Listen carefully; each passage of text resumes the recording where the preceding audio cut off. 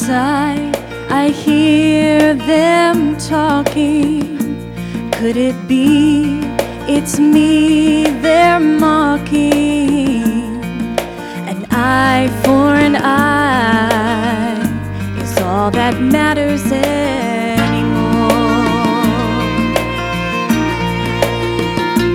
Pilate put me in this prison, and I deserve what I've been given.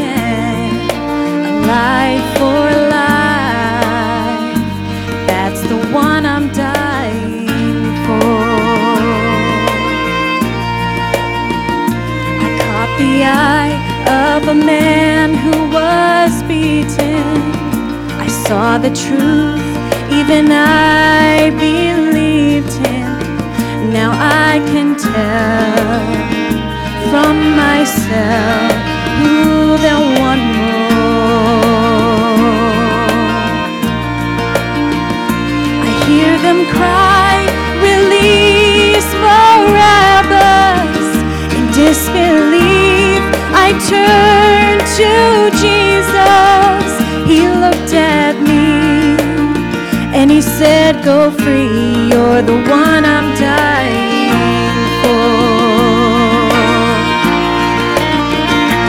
For the one who is hurting and the one who has done wrong. For the one who needs healing and feels like hope is gone. For the weary who can't carry his cross anymore. You're the one. You're the one I'm dying for.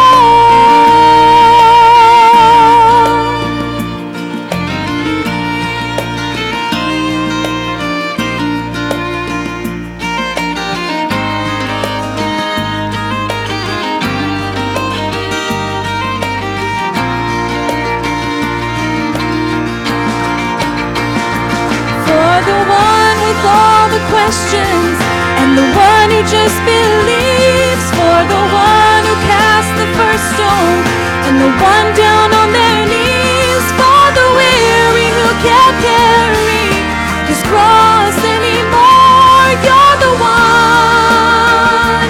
You're the one. Oh, you're the one. You're the one I'm dying for.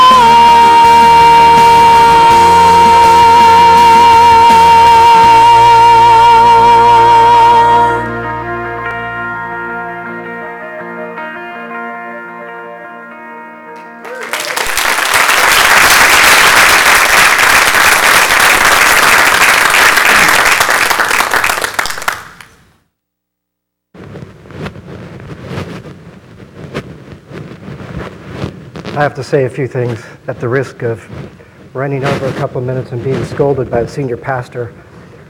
I have read a few biographies about D.L. Moody. If you haven't read any, you've got to. It's an incredible time for the church, and God really used Moody. But one of the things that was integral to Moody's ministry was that he had a guy named Ira Sankey who sang before he would preach. And I have to tell you, I read that, I always thought, that's great, because I love Christian music. But it never hit me until I listened to Taylor sing before we hear a message of how God could really use that, because most of the songs she sings brings me to tears. So I thank the Lord for her ministry. Practicing what I've preached, I want to remember this morning that God is with us. And that's a wonderful thing. Along the same lines, I know I speak for my wife. I can't not tell you how glad I am to be here and be a part of this assembly. You people are absolutely wonderful. God's work is obvious in your lives, and it's affected me in a wonderful way, and I really appreciate it.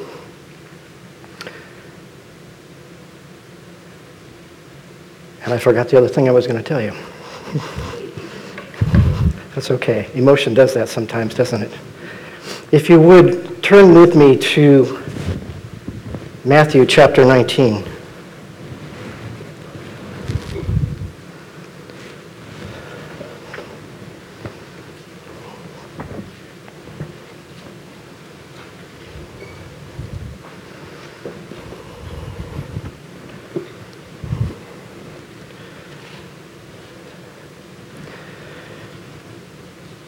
What would you say to a person who came up to you and said, I know you're a Christian. How can I have eternal life? That's a question we'd love to hear from people, isn't it? I wish I'd asked that question before I was saved. How would we answer that? Many of us would quickly say, believe on the Lord Jesus Christ and you'll be saved. And that's true. Some might want them to pray the sinner's prayer. Some people would go through the 4 spiritual laws. Some might want to try to get them to make a decision for Christ. Well, Jesus asked this question in verse 16. I'm going to move down to verse 16. I'm just going to read the first few words, though. It says, now behold, one came.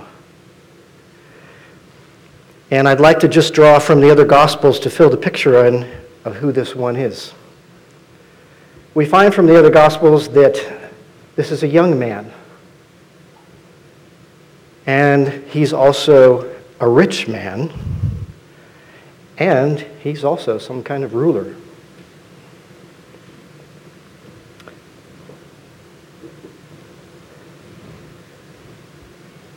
Rich means he can do a lot of what he wants to do, right? Isn't that our common observation or conclusion about rich people is they have money, they can do anything they want? He's young, which means he doesn't have hindrances like some of us who are older, so he can do what he wants. He's a ruler, which means he has power. So here's a guy who has what most people want, right? Youth, wealth, power.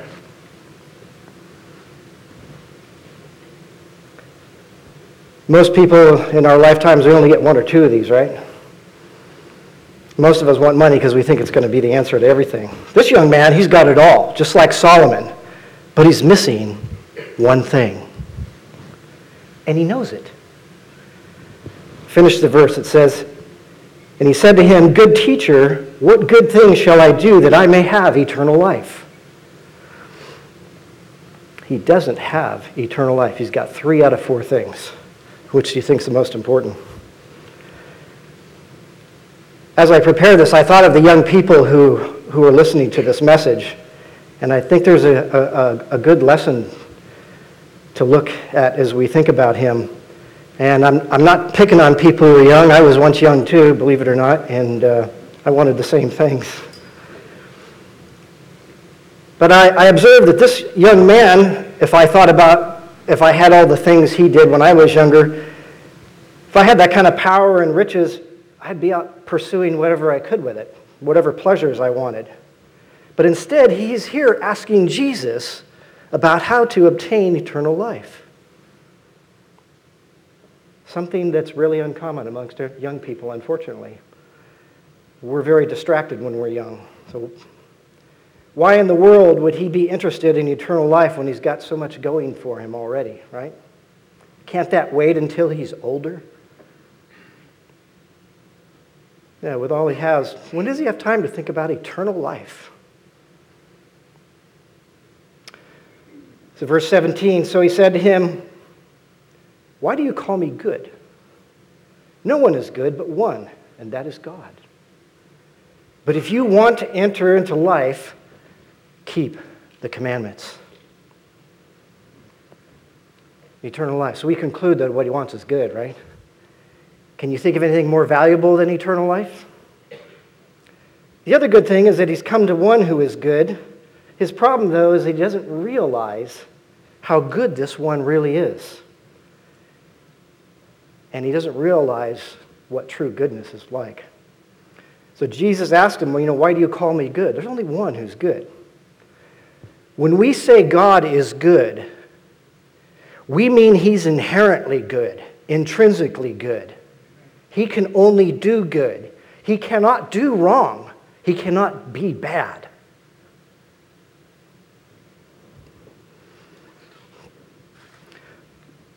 Sometimes we call other people good, don't we? Sometimes we call ourselves good. But there's a problem with that. It's true that you and I can do good things, isn't it? It's not true that we always do good things. And therefore, we cannot call ourselves good. like you call God good. So this word good is too casually used. It really should only be used of God.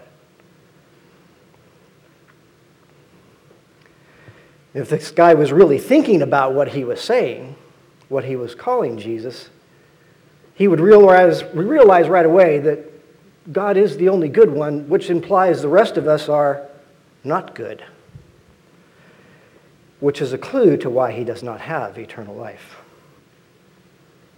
In addition, in calling Jesus good teacher, he's also saying that Jesus is God, the only one who's good. Well, we know he's come to the right person to ask the question, don't we? He's looking for one thing to do in order to have eternal life. So does Jesus ask him to pray a prayer? Or agree to the 4 spiritual laws? Does he ask him to make a decision for him? Does he tell him that he's going to die for him? No, he doesn't. Very interesting. Verse 17, but if you wish to enter into life, keep the commandments. He responds by saying, which ones? Anybody see a problem with that question? Is that like asking the police officer, which traffic laws do I have to keep? Or the IRS, which tax laws do I have to keep? Jesus could have given him a hard time for that, but he doesn't. He just simply says in verse 18, you shall not commit murder, you shall not commit adultery, you shall not steal, you shall not bear false witness, honor your father and mother, and you shall love your neighbor as yourself. The young man says to him in verse 20, all these things I have kept. What am I still lacking? You believe he kept all those commandments? Jesus didn't even list all of them, did he? Why do you think he didn't keep them? Why do so many people think that they live a good life? Before I was saved, that's exactly what I thought. The day a guy came up and asked me about my eternal destiny, I thought I was in pretty good shape. Why do we always think we're good enough? Well, it's because we use the wrong standard. We do not understand what God has said.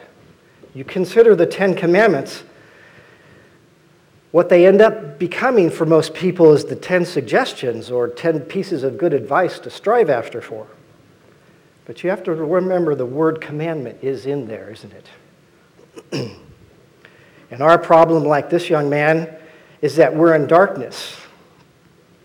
But there may be some of you here today or listening that might think he did keep those commandments. He wasn't lying. But watch what Jesus does. Jesus, who is God, knows everything, knew everything about this man, though he never technically really met him before.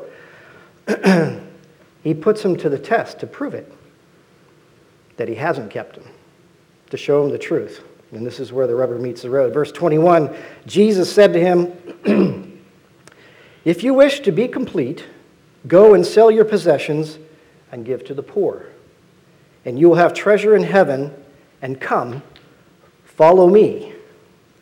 But when the young man heard this statement, he went away grieving, for he was one who owned much property. He went away. He went away. Where's he going to go? His only hope was right there in front of him. He gave up eternal life for property?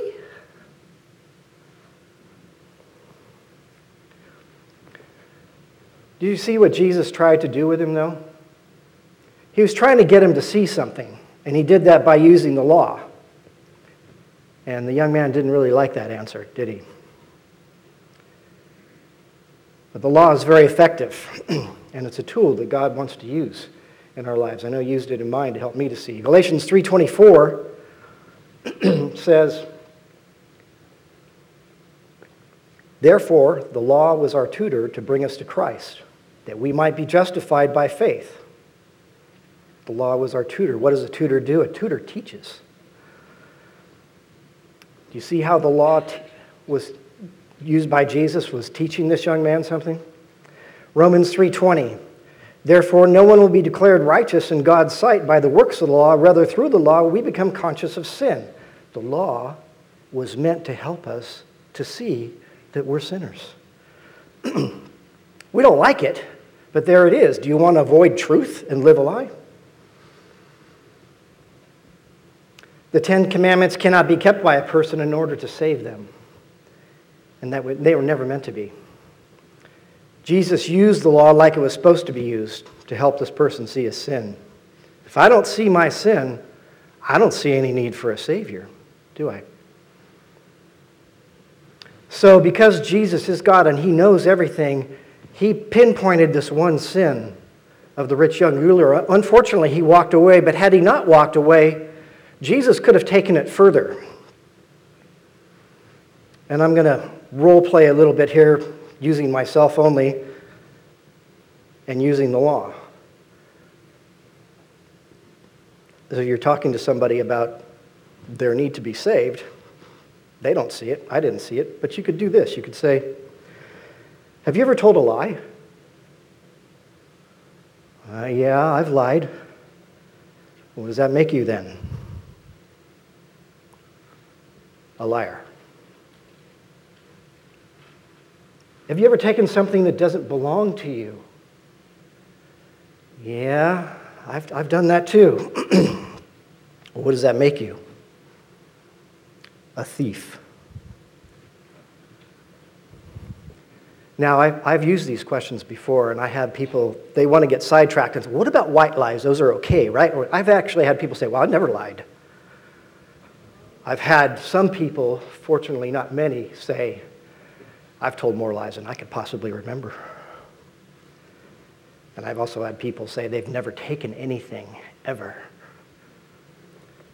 But they have. And it's not just things either. It could be time, couldn't it? Sometimes we rob our employers of time. Have you ever committed adultery? Well, there might be some who might be able to say they've never actually done this, although in the culture today it's becoming less and less. But Jesus says if you lust after another person, you've committed adultery in your heart. Then I'm guilty of adultery. What does that make you then? An adulterer. Have you ever committed murder? Again, some might say they never actually done this, but we all know what Jesus says, right? You're angry with your brother, you committed murder in your heart, huh? Then I'm guilty of murder. And I don't know how many times I've done it. What does that make you then? A murderer. In talking to some people, they like to justify their behavior by saying, you know, I'm not perfect, but God knows my heart. You've probably heard that before. I think I've probably said it before, but I've heard it plenty of times. Therein lies the problem, though, because he really does know your heart. And it's not pretty. We have to realize that in this world, when we break man's laws, we commit a crime and there's man's justice that has to be applied, right? What we don't realize that there is a greater law and a greater judge. And that usually the laws we break, they start right here. And that's when God's law is broken. And that's why it's so critical. Because he can see and does know everything. And I can't imagine when he looks down in the world and knows what everybody's thinking and doing. I'm glad he's God. Have you ever taken the Lord's name in vain? Sure have. Who hasn't? What does that make you then? A blasphemer. So then, by your own admission, you're a liar, a thief, an adulterer, you're a murderer and a blasphemer. Or to put it succinctly, you're a lying, thieving, adulterous, murderous blasphemer. Gulp.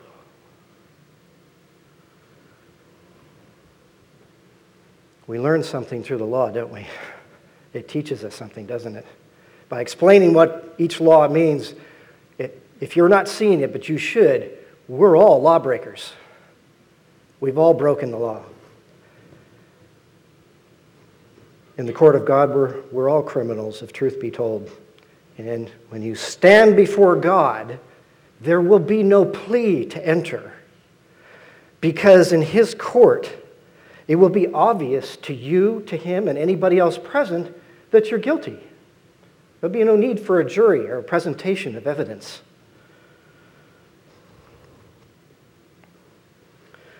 And if we go through and look at the rest of the commandments, I'm sure you can see what the conclusion is. You can see it right away. I see people's head nodding. Yeah, we've broken them all.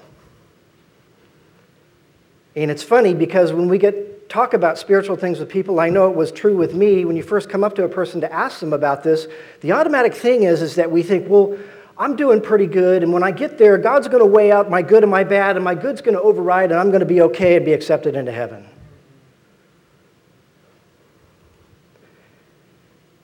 But we've broken all these commandments. Why do we think good things we think we do will erase the bad? Does it make sense to you trying to do good things in the light of all the things we've done doesn't do any good? It wouldn't in a real courtroom, where there's real justice, of course. Taking a macro look a little bit at the world statistics on murder says that in the world there is a murder a minute. A murder every 60 seconds. If you were God and you look down on a world where the crimes are so continuously committed, and there's so many of them that they cite it by how many are committed every second, what would you do with a world like that?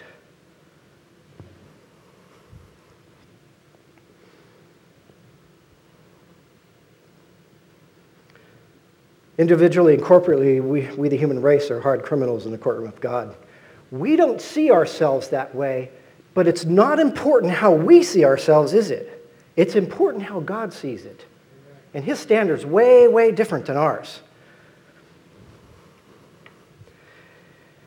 When God gave the law to the Israelites, do you remember their response? They said, all that the Lord has said, we will do. What should they have said? Lord, if that's the requirements for heaven, I'm sunk. If you don't find some way to be merciful to me, I'm a goner.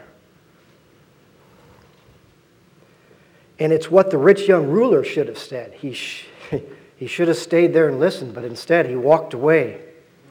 The reason God gave us a law is because we need to understand our true condition.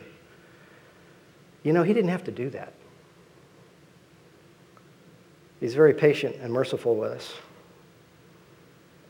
Even though we sit there and we think we're good, because what we do often is we look at the person next to us who's less than us, and that makes us feel like we are good, right? But then you take a look at the law and you realize, well, neither one of us is good. The law says something about God too. You know, he never breaks any of it. He's that good. It would be a whole other message to talk about taking people like us and thinking about us being in heaven with somebody like him.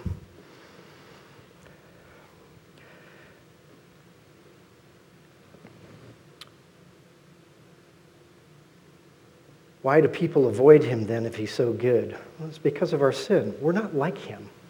And we don't seem to understand that. What we want is bad and not what is perfect that we should. That just shows you how bad off we really are. If you are here today and you're like this young man and you want eternal life, then don't walk away.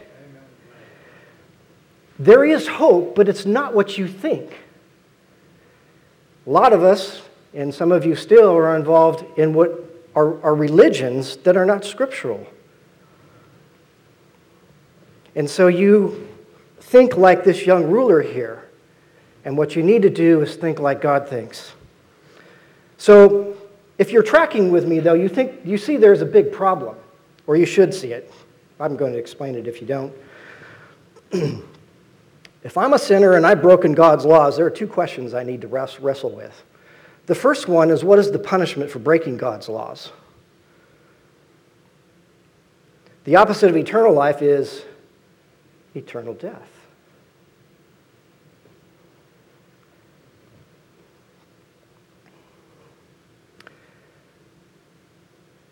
And it's a punishment that is in a place called hell. Even though some religious people and some others deny that it exists. Just remember, just because they don't want to believe it doesn't mean it's not true. How would you know whether it was true or not? You have to listen to someone who knows. The Lord Jesus is the only one I know who knows the facts about that. Well, and then we have many people who don't believe that a loving God would send people to hell. And this is because they don't see their sin correctly like we just did. Or at least I hope you did. In addition, when we consider the place of hell, we learn something about God that we haven't considered. And we often do not consider about how He really feels about something. Religious people are always talking about about the way things ought to be done, but they don't say, well, God says this and God says that. They don't consider Him at all. If God considers hell as a right punishment for sin, then what does that tell you about how He views sin? It's that bad. And like it or not, He hates it. And it should make sense if you think about it, but we don't. There's nothing wrong with a loving God hating something that's wrong. Look what it's done to us. Just go read our history books. Look at today's newspaper, and what you see are the effects of our sin. Of course He hates it, and we should too. Well, we hate some of it, don't we? We don't hate all of it, do we? Because we do some of it, because we want to. We're so familiar with sin. It's so common to us, just like breathing. But what you've got to understand is that it's not common at all for God. It's not something He can tolerate at all. It's foreign to Him. It's ruined what He's created, and He has a right to do what should be done. The second question I need to wrestle with then it has to do with His mercy or His love. We have to understand this. God cannot just say, oh, I forgive you, and pretend like it never happened. Are you kidding me? If you look around, look in your own life and your own heart, I don't want to remember some things that I have done. And when I look around at the world around me, I just see more of it. He's not just going to sweep that under the carpet. He can't. You wouldn't do it if you were the judge. If one of our courtroom judges let criminals go just like that, we would call that judge unjust, wouldn't we? People would be outraged that justice wasn't done. In fact, it's happening, isn't it? It has happened, and it's probably going to happen again, and we're going to be outraged by it. You want a loving God, but I'm here to tell you that you want a just God too. You must understand that in order for God to be God, all of what He is has to be in harmony. It can't be off. You know, sometimes we look at people's personalities, and I don't want to offend anybody here, but we tend to look at people who are very disciplined. They tend not to be very compassionate, huh? And we see very compassionate people, they tend not to be very disciplined, right? People are off balance, so to speak. But God is not. Everything He does and everything He is absolutely perfect and operates in harmony. I was sitting at the table last weekend with my wife while she was reading the Bible, and she commented that it would be a terrible thing if God, with all His power, was unjust. And the first thing that came in my mind is, in a human example of that, is Hitler. There was a man who had all kinds of power, and he was unjust, and a lot of people suffered.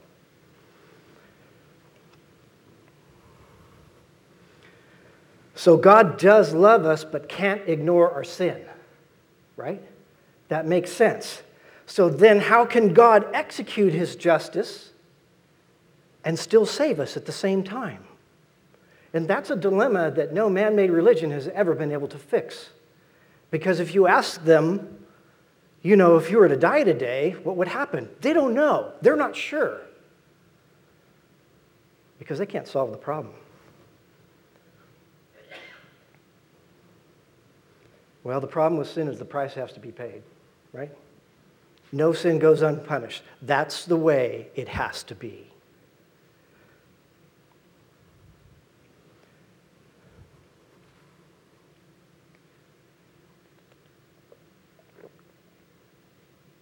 But what if somehow, some way,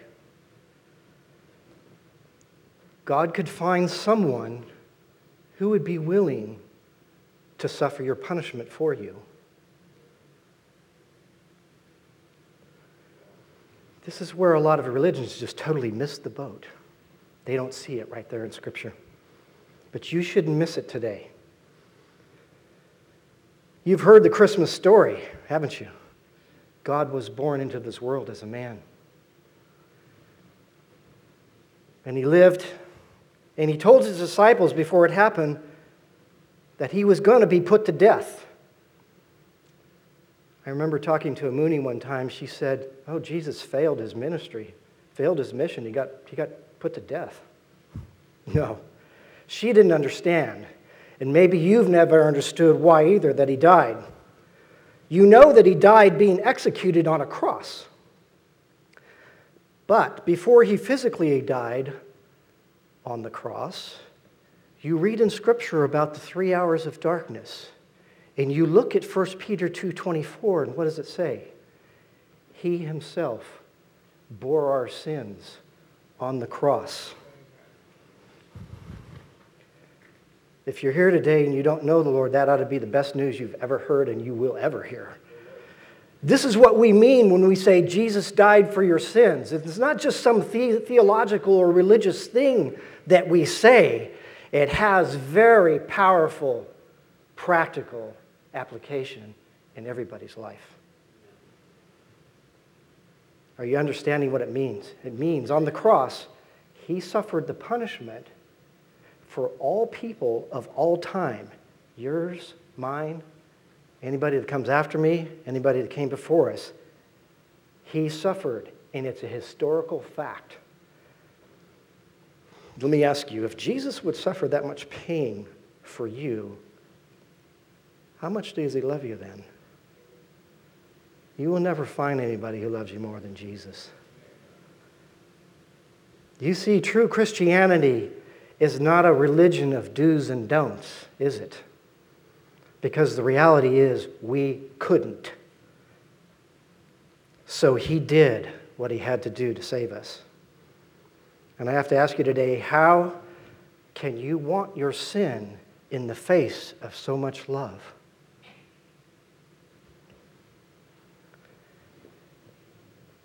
If you want him today, and you don't want your sin anymore,